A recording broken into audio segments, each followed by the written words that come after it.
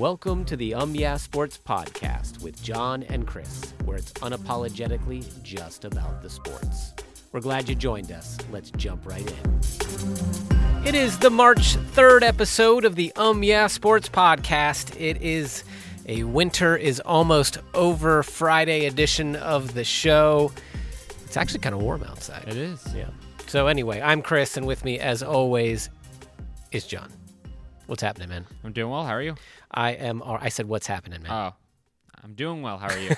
There we go. No, I said, what's happening? Not a whole lot. No, not a whole lot.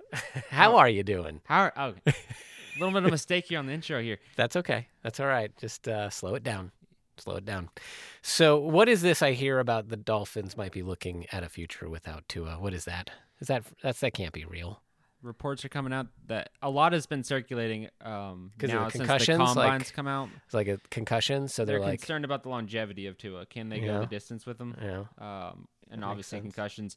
The guy, I can't remember where he is. He's high up in the Dolphins organization. Just basically said, do they think that he can maintain for the future?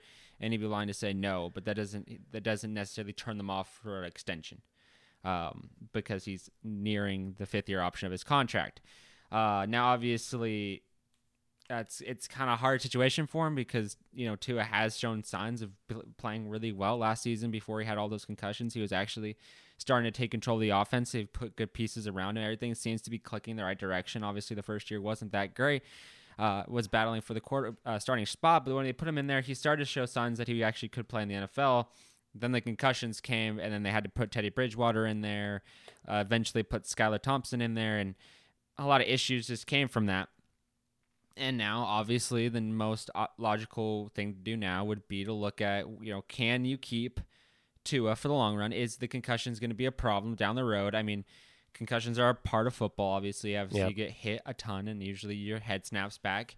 But having as many concussions that he has already, playing only for like 3 or 4 years in the league, coming in the same class as Joe Burrow, that's kind of concerning for the Dolphins. Now, they're not the only team that is looking at a future without their quarterback and what lies ahead. The Bears were also rumored to do so. The Ravens are kind of looking at that similar option, and now they join that group. Now, I think it is good to look at that option because eventually, even if you do decide, okay, let's keep him, if there's another concussion, eventually he's going to have to call it quits for his own health. Like, you can't just keep having concussions over and over and over again. Doctors and people of that nature will start to say, maybe this is not the best option. We already saw that last season. So the future with Tua in the league might be outside of his control a little bit, because it's not that he has been playing horribly. Like I said, it's not that he's in a horrible situation, but it's going to be kind of hard. Yeah, there's rumors all over the place on Bleacher Report talking about all the options at quarterback with the contract looming. So does that mean they draft a quarterback? Possibly. Put someone in there to have him ready. Pick up a veteran. There's a lot of guys circulating out there, but something to watch out for. Another quarterback drama. I feel like the NFL is offseason is completely surrounded by the quarterback drama of that season. Someone's on the moves. The team's looking for someone. But to add to the list of teams that are already in that situation, it seems like Tua is gonna be in a similar boat. Now, if he doesn't continue with the Dolphins, we'll have to see if he can find himself in a different home, if teams like him enough to take a risk or a gamble on him. But it appears concussions might keep him out. Okay. Well, you hate to see that because it's real promising. He had a real promising thing going. So, okay. Well, when is trading up in the draft for a QB not a good idea? I know they're pretty hit or miss up there at the top. So I was looking it up because I was curious how many quarterbacks that people have traded up to draft over the last. This is the 29 times teams that have on the NFL have traded up to get a quarterback. Number 2 on the list is when the Jets traded up to get Sam Darnold. We all know how that turned out. When the Cardinals traded up to get Josh Rosen in 2018, he's no longer on the team. The Bears trying to get Mitchell Trubisky. He's no longer on the team. The Rams trading 6 draft choices to get the number 1 overall draft choice from the Titans to pull Jared Goff, who's no longer on the team. Carson Wentz getting drafted by the Eagles, not on the team. The Paxton Lynch pick up by the Broncos, not on the team. Browns getting Johnny Manziel, since a first-round pick, and a third-round pick to Philadelphia to get the first-round pick, the 2020, the 22nd pick. Teddy Bridgewater for the Vikings. Robert Griffin III for the it's not Washington, but it used to be the Redskins. They picked up to get him, which You talking about the Commanders? The Commanders, the team that has an ever-changing name. Yes. Jaguars got Blaine Gabbert. That didn't work out too well. Tim Tebow for the Broncos. Josh Freeman for the Bucks. Don't even know who that is. Let's see. Browns get Brady Quinn. The Broncos roll the dice on Jay Cutler. Yeah. Washington lands Jason Campbell in 2005. Yeah. Bills slide up. I've never heard the term slide up before, but that's what they say. That's what they call it. You slide up in the draft. I think you move up in the draft. Yeah, you also can slide up if you're like, slippy. The Bills get J.P. Lossman, and then the Ravens get Kyle Baller. Michael Vick was, for the Falcons, which one are the better decisions. Chargers gamble on Ryan Leaf. Colts get Jeff George. Chiefs get Steve Fuller. And there's a couple in there that I passed up because, the Chiefs traded up for Patrick Mahomes. That's a good decision. Josh Allen getting drafted by the Bills. That was a good decision. But in all, if you look through this entire list that I just went through, most of those people are no longer on the team that they were drafted for, and they gave a lot of picks to get to that position. Getting a quarterback, at least in the first round, doesn't pan out that well.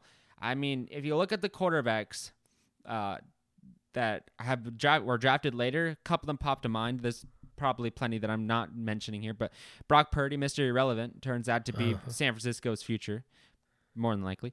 Tom Brady, who was drafted very late in the the draft, turns out to be the greatest of all time. Yep. These other quarterbacks that people are giving away everything to get are no longer on the team anymore. So my point in saying this is, should the Texans actually be looking up? Now, the Texans aren't that far down in the draft order, but should they be looking up to actually jump up to the Bears position and trade away their draft capital to get another quarterback, regardless how well you think they're going to play? Because everyone talks about the intangibles, all the stuff about this. The combines aren't, and everyone's watching that. I mean, I do. I don't know. Everyone watches that, but I like watching the quarterbacks. I like to see where they're at. I think a lot of people are watching the combine. I watched it. That's why I changed that, because I don't think many people did. But if you did watch it, most people were talking about, the player and their ability in college. But once they get to the football field in the NFL, things speed up and things get harder to kind of read, and takes time to grow, takes time to learn all this stuff. And some quarterbacks never make the transition to being a really good quarterback. It just sometimes doesn't end up happening. Take that list, for example. So I think if you look at it, I think the people that are like, sometimes the better option is to trade, back and get more capital later in the draft to try to invest in quarterbacks and wide receivers, because, I think there's a lot of fool's gold at the top of the draft order. I think. Well, that's why the Seattle Seahawks, I think, Pete Carroll and John Schneider's strategy has always been like the first round doesn't particularly matter. Right. And that's why they traded away like crazy or spend it on like, people that you'd be like, whoa, where'd they get that one from? Right. They're kind of looking for the diamond in a rough. They're just looking for, right? They're not blinded by the top pick. They get a lot of value in the middle of the draft, or historically have. Even if your team doesn't play that great, right, that season, trade back, you get a ton of draft capital in the third, fourth, maybe second round that you can pull from teams that are all about trying to land that next Patrick Mahomes, that next guy that they want to pull. But I think the smarter move would be to hold back on that, because I just don't think trading up is going to be the smartest option for teams. Now, the Bears are probably hoping that someone trades up for their draft choice so they can invest in later rounds. But I just think that the Colts and the Texans and these teams that have took these gambles before, because the Colts and the Texans, the two teams that are sitting there that are looking for quarterbacks, are mentioned on that list, and they've had some shortcomings when it comes to that situation.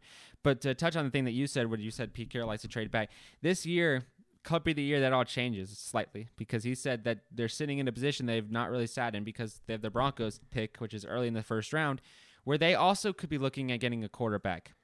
So we could see Seattle taking a gamble, not trading back, and ending up drafting one of these guys that everyone's talking about, like Anthony Richardson or Stroud, or one of these guys that are kind of sitting right up there, and see if they can pull one of these guys off the board. But it's a fun part of the season to talk about free agency, to talk about all this stuff, but I just thought it's interesting because I don't think these numbers get talked about all that much.